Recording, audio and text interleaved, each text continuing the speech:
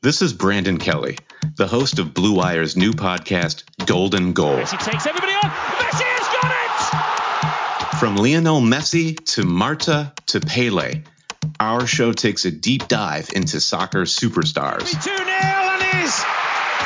What a World Cup for Megan Rapinoe. From Zlatan Ibrahimovic's brash confidence with the play to back it up, to Megan Rapinoe's heroic outspokenness and World Cup flair. Each episode examines a personality of the world's game.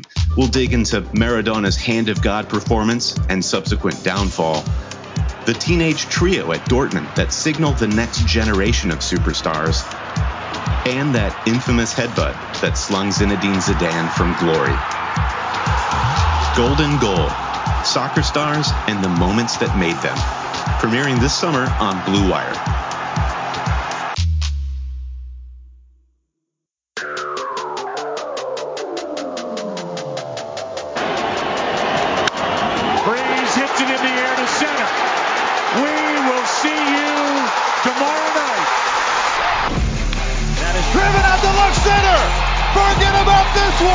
Drive home safely.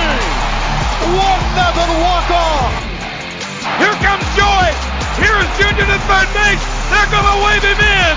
The throw to the plate will be late. The Mariners are going to play for the American League Championship. I don't believe it. It just continues. My, oh my. It is the walk-off. Holden Kushner alongside Ryan Spader, the Ace of Spader. And Ryan, you hit me up. You said I got a nice guest for us, and you said it was Darren Rovell. Congratulations. I mean, Darren's a busy guy. How'd you land him? Well, Darren's been helping me out a little bit, talking me off the ledge with dealing with some of the Twitter trolls and some of the appearances I've been asked to do, and been mentoring me a little bit and helping me out a ton. So I figured I'd ask him, and he was kind enough to offer us some of his time. Yeah, and then the whole Twitter troll thing, I think you've done a wonderful job with that, Darren, because I don't know if anybody gets more in sports than you. Maybe Skip Bayless, I'm not sure. Probably not, but I think it might go back to my childhood. For some reason, I just have a level head, and maybe I'm just I'm sure of what, when I'm doing something that it's right for me, and I don't care what other people say. So I think probably going in but every day I battle, and I'm okay with that. I'm not going to leave because of it. Yeah, I must say that's a hell of a good trait to have, to be able to put that behind you. Now let's get into baseball here. Everybody loves Bobby Bonilla Day, right? So the guy gets paid over $1 million once a year. This goes, I was a little kid growing up, a Mets fan, and he really never was that great with the Mets, or he wasn't on good teams, and he's still getting paid for it. It's kind of fun, isn't it? It is. I think Dennis Gilbert, the agent, will tell you that I'm the creator of Bobby Bonilla Day. I don't know. I'm not sure I was the first person to ever mention that he had this deal, but I was certainly there in 2011 when he started to get paid. It's a fun thing, and a lot of people come out and say, well, there are other deferred deals. There's one that would definitely be better, which is the Bruce Sutter deferred contract. And the Braves have been acquired so many times that I'm pretty sure he's not on the deferral that they originally set out on, and he would not talk to me about it. So I'm thinking that Bonilla is probably the only active player, at least with 8% interest. Griffey's got his own thing, and he's at 4% interest. But at the time, 8% was somewhere in between where the Mets wanted to be and where Bonilla wanted to be, and interest rates were a lot different at the time. But yes, Bobby Bonilla was not the success that they thought he would be when they brought him in the early 90s, and then they mysteriously brought him back again, and he was also not the success.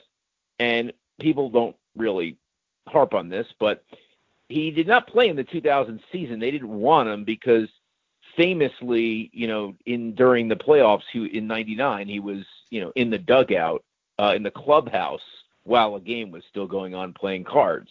So he definitely unceremoniously left the Mets, and they still gave him this type of deal. Darren, so Bonilla is he hasn't played since his age 38 season. He would be in his age 57 season. He's going to be paid through his age 72 season. You look at this, and as an outsider, you almost are like, Bonilla's a genius. Is this a stroke of genius? Did his agent just really look out for him, or is it just really dumb luck in this situation? I mean, listen, if you look at the stock, if he invested in the S&P, and I threw out the ridiculous Amazon thing where he would have been a billionaire, but because that just gets people pissed off on Twitter. Yes, I am self-aware that that's an idiotic thing to say, but, hey, fire some people up. If you looked at the stock market and he put $5.9 million into S&P 500 stocks over the next 20 years, he'd be pretty close to $29.5 million.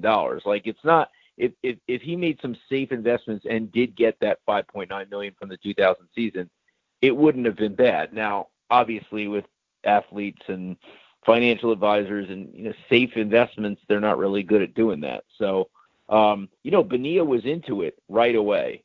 Dennis Gilbert also represented Danny Tartabull, who had the highest contract at the time when the Yankees signed him. It's the highest contract ever.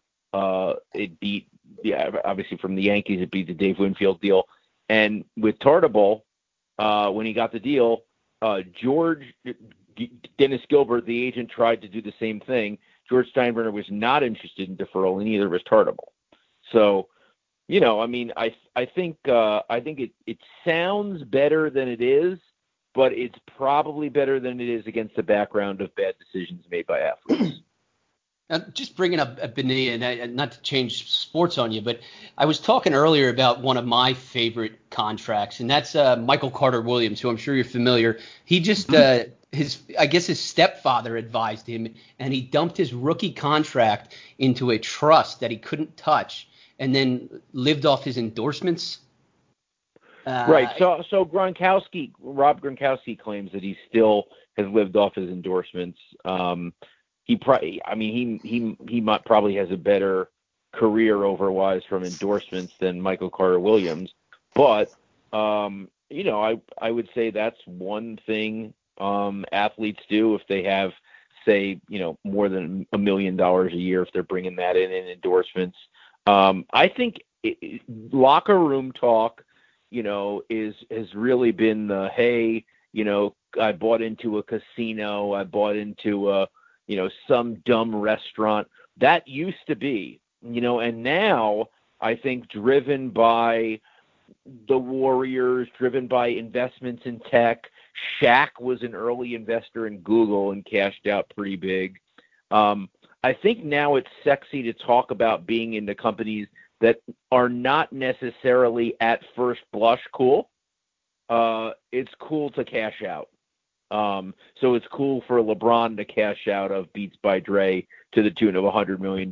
So I think what is positive is that the things that used to be cool to talk about, i.e. the restaurants and the casinos and things that turned into Ponzi schemes and failures, are not.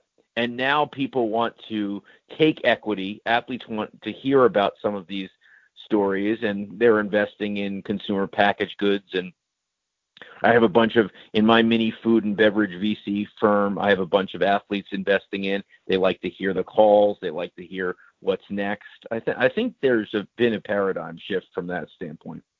So shift back to baseball and what I would call probably your area expertise. I think it's fair to say that you're the face of Action Network. Holden and I were talking handicapping baseball this year. From where I stand, I'm not touching any of these futures. As far as the National League East goes, I just think it's impossible. And then handicapping game to game, I just think it's going to be impossible. I don't think I will place a bet this year. Yeah, it is difficult. And, I think some of the things that I've learned since coming from ESPN over to the Action Network is, you have to know what to stay away from. I think when the win totals came out, when people are staring at numbers like 34 and 35, I mean, this is completely foreign, right? Like you're used to seeing, 95, 98. And I also think, and this is the most intriguing thing for me, and it's hard to answer, but when you think about games without fans or fewer fans, who is going to suck and who's going to be okay? Like, I think Bryce Harper is going to suck. And I think Mike Trout's going to be okay. Because I feel like Bryce needs that adrenaline, and I feel like Mike Trout's in his own head enough. I don't know. I think there's going to be, for the first time, we'll be able to figure out, and I'm not saying athletes at the professional level aren't motivated, but there are clearly some players who are driven by crowd and people and getting amped up. And then there are some that don't need that. And I think that's going to be an interesting one too. Are you betting against Bryce Harper then? I mean, there's probably a bet to be made there. Yeah. I mean, you can go, if you think he affects the Phillies win totals enough, then maybe you go there. And by the way, he could, if, clearly he's a star player, and on a regular season, you'd say, nah, if you think Bryce is going to have a horrible year, honestly, there's not enough of a turn to actually bet against the Phillies. But on a season like this, there might be. So it's interesting because I've actually been tasked with prognosticating win totals, and it's extraordinarily excruciating right now. I'm hoping that really it's just whatever my theory is works, because that's all we have. And Ryan and I have discussed this too. So for me, I'm just going to go with the teams that have a lot of offense and as deep a bullpen as possible, and I'll run it out there, and that's how I'm going to go with my totals. And hopefully it works. We're probably never going to have to do this again. So if you come up, like, I don't even know how active you are in sports betting, but what are you using to put down your baseball bets right now? What kind of logic are you using? The stuff with Bryce Harper, a lot of narrative street. How do you apply anything right now? Because we're all a little confused. I mean, you have to look at the players that are there now, right? Like, who could possibly. You can't be like, who could be sick, or like what's going to happen there. That's going to be the X factor. Like, it's possible, and I think you should look at the PGA Tour shift to how they're responding to COVID, even though that's independent contractors. The shift today with how they shifted to the response was huge when you're thinking about a season, right? Because they're the first kind of real test case of guys playing every week. And, the past couple of weeks, as 5 PGA Tour players tested positive, it was, if you test positive once, you're out for 10 days. Well, in baseball, that's a disaster. I mean, not against, obviously life and death, but in baseball, that's a big thing. And then the PGA Tour comes out today and says, we're now going with the CDC guidelines, which is if you're able to, after a positive, get 2 negatives in a row in a period longer than 24 hours, then you can come back. And so some of this game and this head game that you're playing is, if substantive players are out, how long would they be out for? So I think you're right with, bet on what you know. And don't be afraid, don't be afraid to say, hey, I'm going to wait a little bit to make bets, whether it's individual games or whatever. I mean, you can wait. You can wait in terms of how you feel.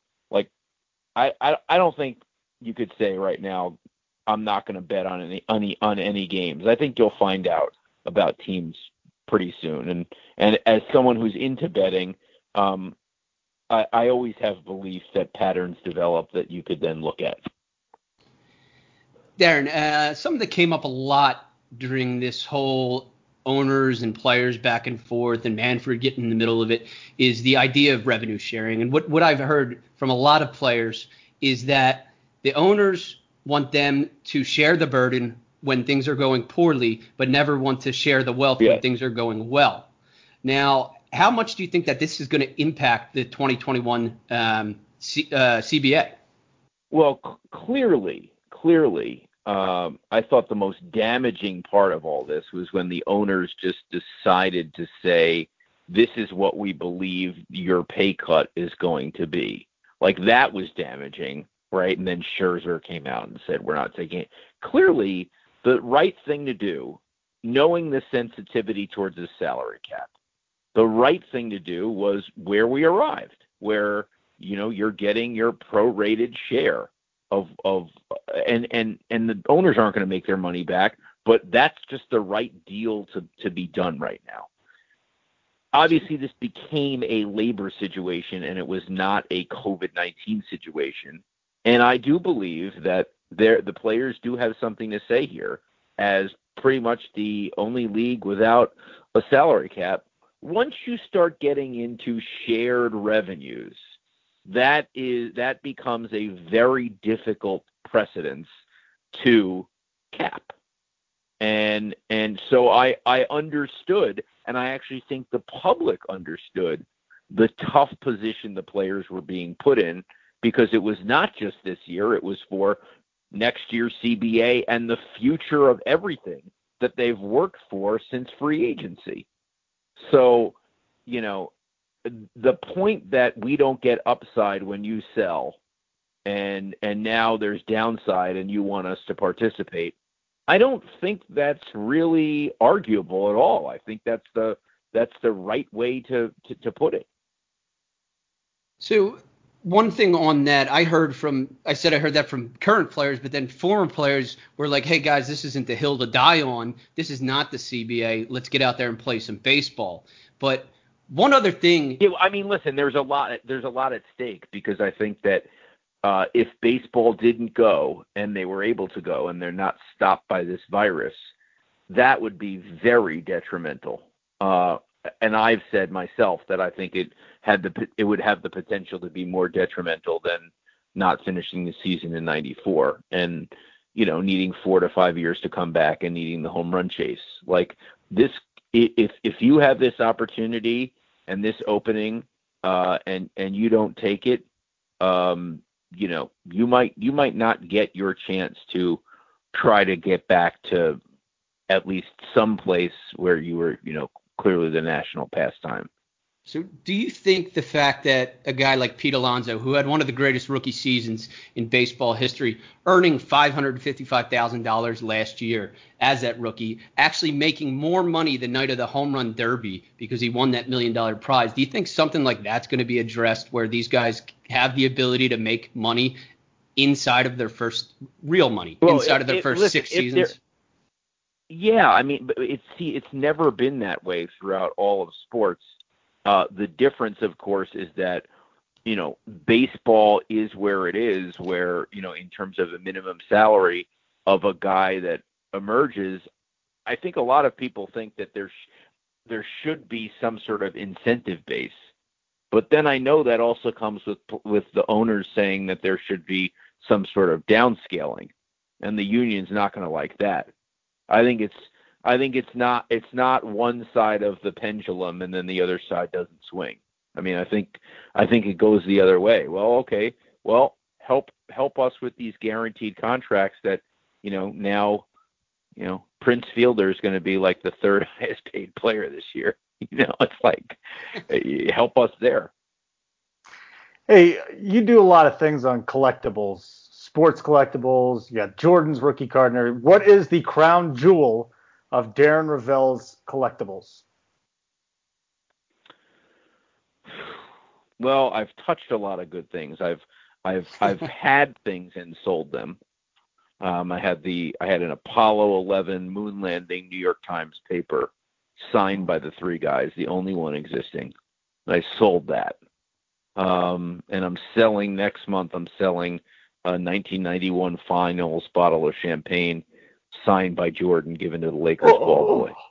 Oh, so wow! I paid about $3,800 for it, and although it was nicely tucked away in my closet, I think my twin 6-year-old boys have just gotten too close, and I just don't want. It's full. It's completely full with the champagne still in it. And so that'll hit the market next month. I got another Jordan piece, which is amazing. It's that I'm also auctioning off. I do get rid of stuff, right? I sold the paper. I have to, because otherwise I'll be, but I do love touching stuff and do love having stuff. And I bought my first Martin Luther King autograph last week. Wow, what'd it go amazing. for? So where I make my hay is I figure out stories. So I know it's a little bit more significant than it is. So it was signed in 1963, and I figured out it was signed 60 days after his "I Have a Dream" speech. I bought it for $2,100, but I think it's a $15,000 piece. Oh my God! When you tell the story. So I like to go all over the place. I'm always looking. I'm always looking for, and I love history, sports. I'm a little worried with the modern card market when cards are selling for $90,000 that were made 2 years ago.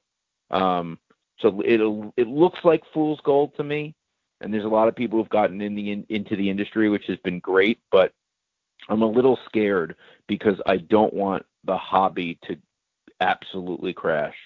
80s bubble. The Jordan's holding up, and the big things are holding up right now, so that's a good sign. Let me just ask you this: how in demand? So I covered the Mitchell hearings, the Mitchell report hearings, and I have an original copy that they passed out to all the reporters that were in there. On Capitol Hill when Mark McGuire didn't remember what was his line? I'm not here to talk about the past. Correct. That one? All that stuff. What do you think a Mitchell report, like an original that they handed out that day, does that have any value? Probably not, unless you could get it signed. I have a Scott Boras binder that he used to negotiate A-Rod's $252 million contract signed by Boras and A-Rod. That's cool. Darren, that's cool, right? Like, it's not like it's a geeky cool. It's a geeky. That's cool. Like, I got a Mitchell report. You got a Scott Boras thing. It's just you got to get George Mitchell. You got to get George Mitchell, and you got to get Brady Anderson and a couple other people. Rafael Palmeiro. All right, Spader. I know you're chomping at the bit. Sorry, I know we're keeping you a little bit, but you brought it up, so I have to ask.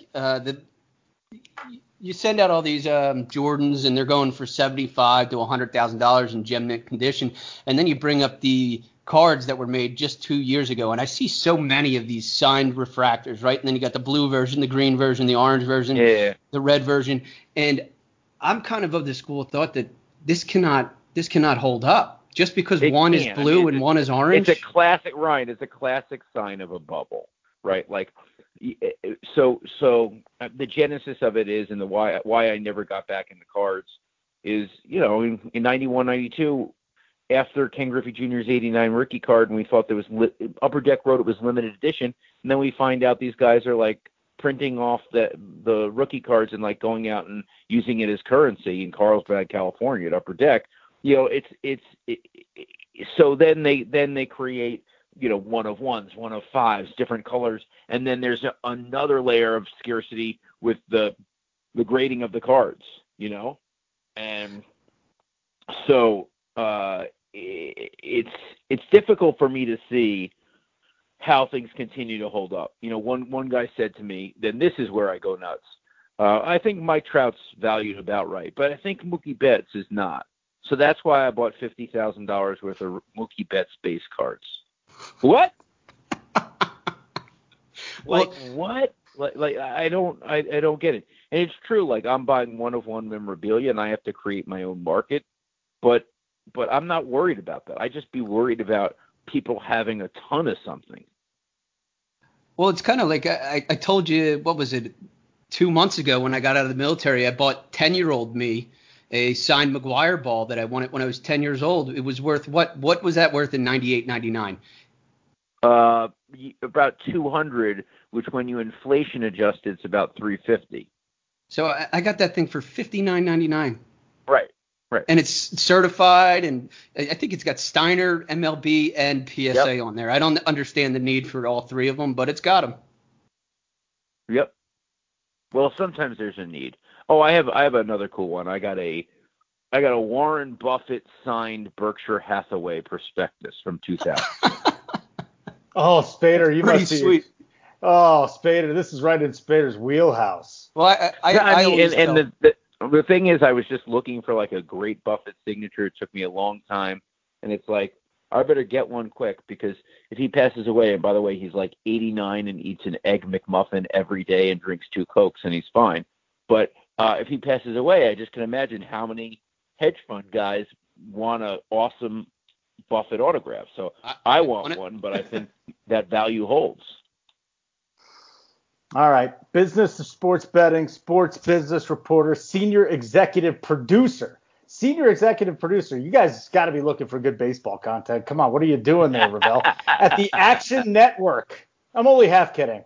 Darren Rovell, thank you so much for joining us. That was a lot of fun. Appreciate it. You got it. Thanks, guys. Really appreciate your time, Darren. Okay.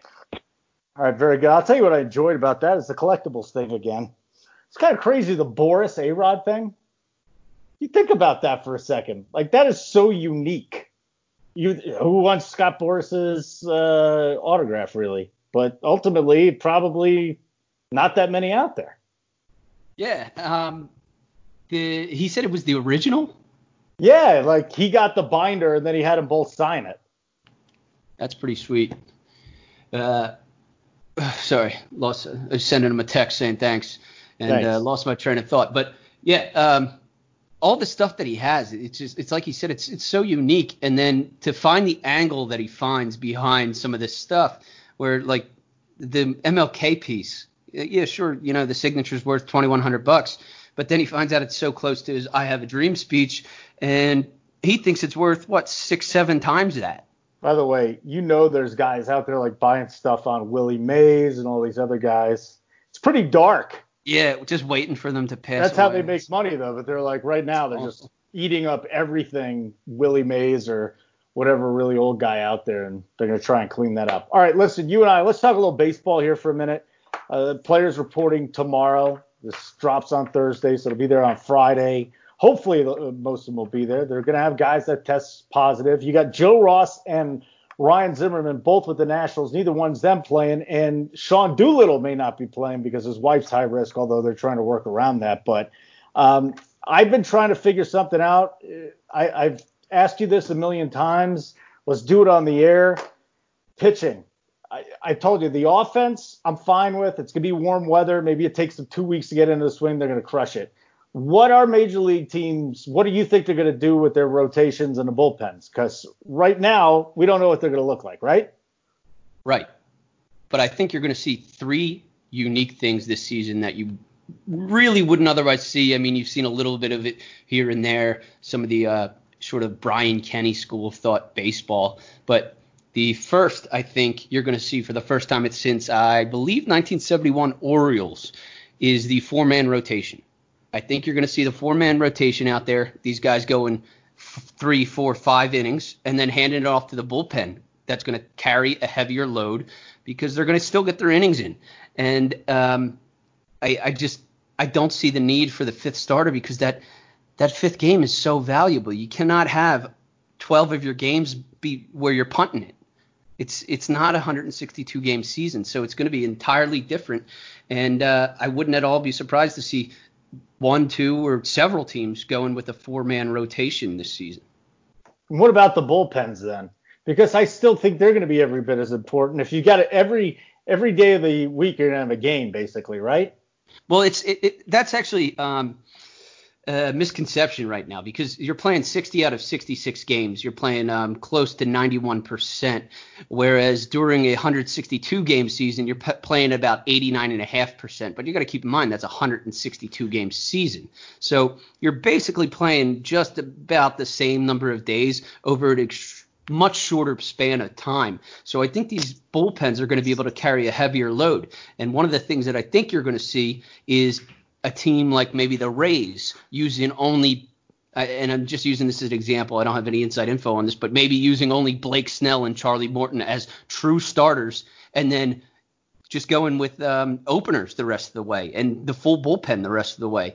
And I wouldn't at all be surprised to see some other teams do that. I think the Angels might be one of those teams that uses the 4-man rotation, tries to take advantage by dropping that 5th spot. But then the most unique thing that I think you're going to see from the team like the Braves maybe is stacking of starting pitchers, which we have really never seen before.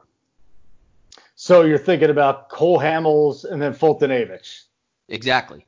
But you wouldn't see a third one, just 2, right? You go 3 innings, 3 innings. No. I'm thinking you're gonna see something like either a 5 and a 4 or a 4 and a 4 and then a closer.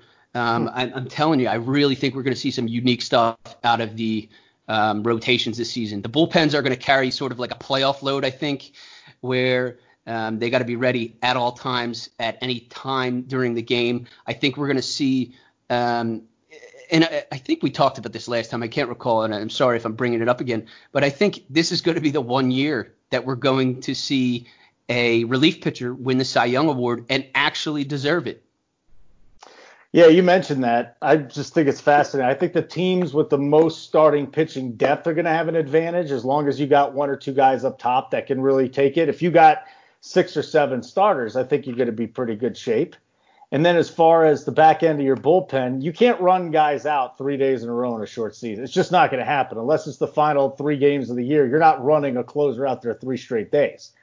So basically, you might need 2 guys to close this year too. You might have a guy with, let's say you win 40 games. 40 and 20 is pretty damn good. Let's say one guy has 20 saves and the other one has 12. I could see 2 guys with double-digit saves on a lot of clubs.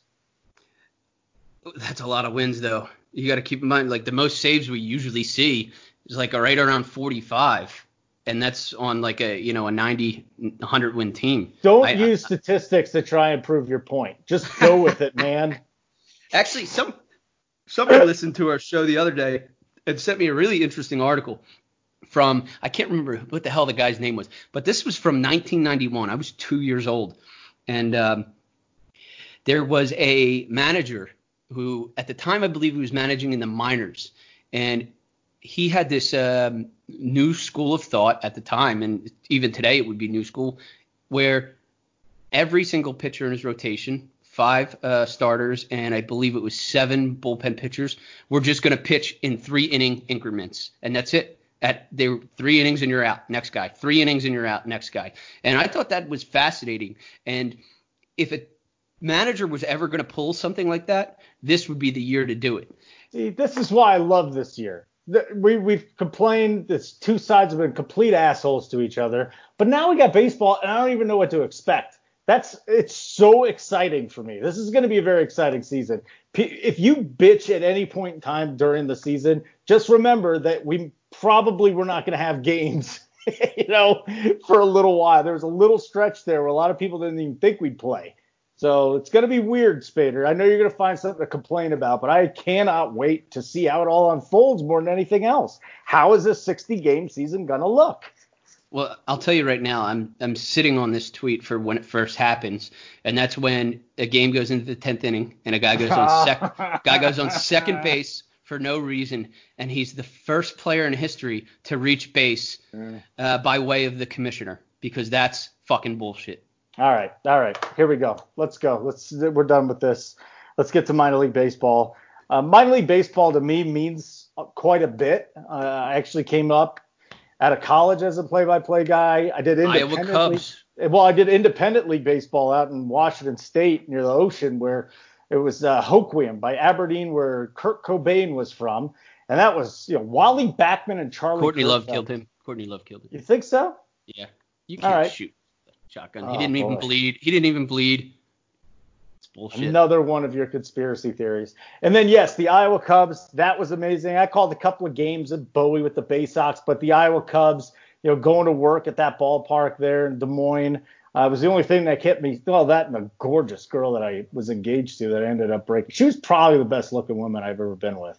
And she was from Des Moines, believe it or not. I blew that. Anyways, minor league baseball. I love minor league baseball. Did the XM Futures game, Sirius XM Futures game. We got no minor league baseball this year, and for a league that Major League Baseball was already talking about contracting, this is just brutal, man. And this is grassroots baseball. Like millions and millions of people go to minor league games. It just doesn't get talked about as much.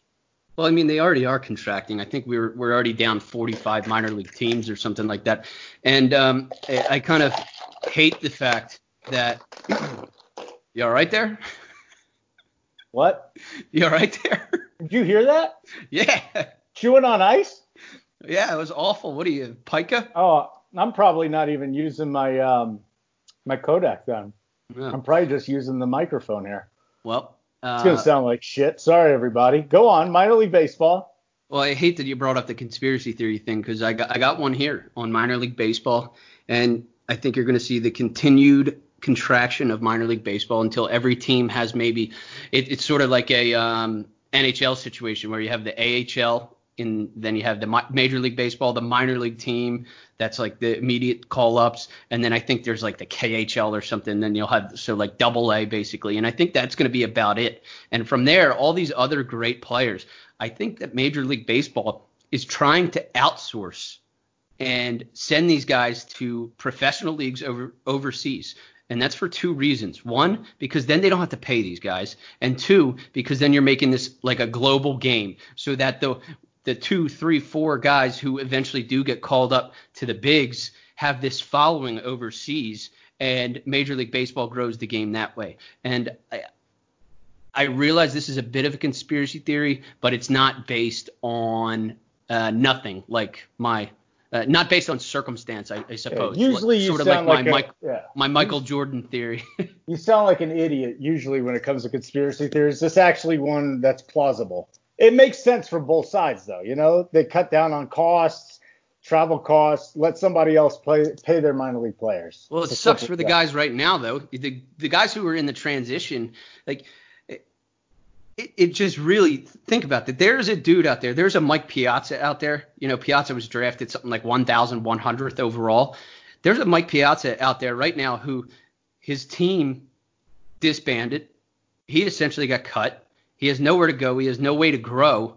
And he's going to end up being an instructor for Little League in like some all-star baseball academy batting cages thing. Real quick. No. I think that's going too far because they're still going to have minor league teams here. They're going to have to. I mean, said that because none of the great players are going to want to go overseas to play. Like what you're going to do is just have the quadruple A players will be here, the triple A, the double A. So basically single A and below. If you have any talent and you want to really showcase it, you go overseas. How does that play out? I think that's exactly what's going to happen. And then, you know, like anything else, I guess the cream will rise to the top, to quote the great Macho Man Randy Savage, Randy Poffo, minor leaguer for the Cardinals. And who is Kurt Russell? Who did Kurt Russell play for? You know Kurt Russell? Oh, yeah, he did play minor league. He was a ball. minor leaguer, yeah. He was pretty good, too. I don't know.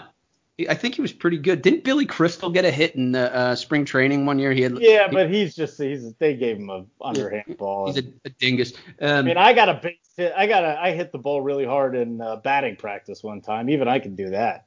Yeah. It's not tough. I think because we're in this transition period, there are players who have the potential to develop themselves into big leaguers who are not developing right now because they don't have a team to play for. There is no minor league baseball. And because of that, what would otherwise be a potential big league career is going to end up being you're an instructor for, you know, high schoolers or something. It's really a shame that these guys are getting caught in the transition period. I always default to Matt Clark is somebody who I always think of who was just ahead of his time because he struck out too much, but he could hit the ball 550 feet. He was Joey Gallo before Joey Gallo was Joey Gallo. And because when he was coming up through the system, it was still unacceptable to strike out 220, 230 times a season. He never got a shot. And now he's playing baseball in Mexico, and he's not even doing that this season because Mexico just canceled their season like 3-4 hours ago. So I did a little research while you went on that rant, and I was listening to it at the same time. Kurt Russell played for the California Angels organization. Who did Macho Man Randy Savage play for? Randy Poffo played for the Cardinals. Well, he changed his name because he didn't want to sound Jewish. Oh, is he? Well, he was. He was. Do you know Charlie Pride also played baseball? Do you know Charlie Pride? He's a really, really old-time country western singer. That's all I know. No, I know Charlie Hustle. You know Charlie Hustle. Yeah, he played minor league baseball too. Good pull there, buddy. Bottom line is this. Minor league baseball, I think, below the AAA level is going to be completely different. I think AA will stay a bit the same, but those lower level minor league teams, be it the short seasons or the low A's, I think a lot of those teams are going to continue to get blown up. Yeah, hold on. How about this? I just looked up the Charlie Pride thing.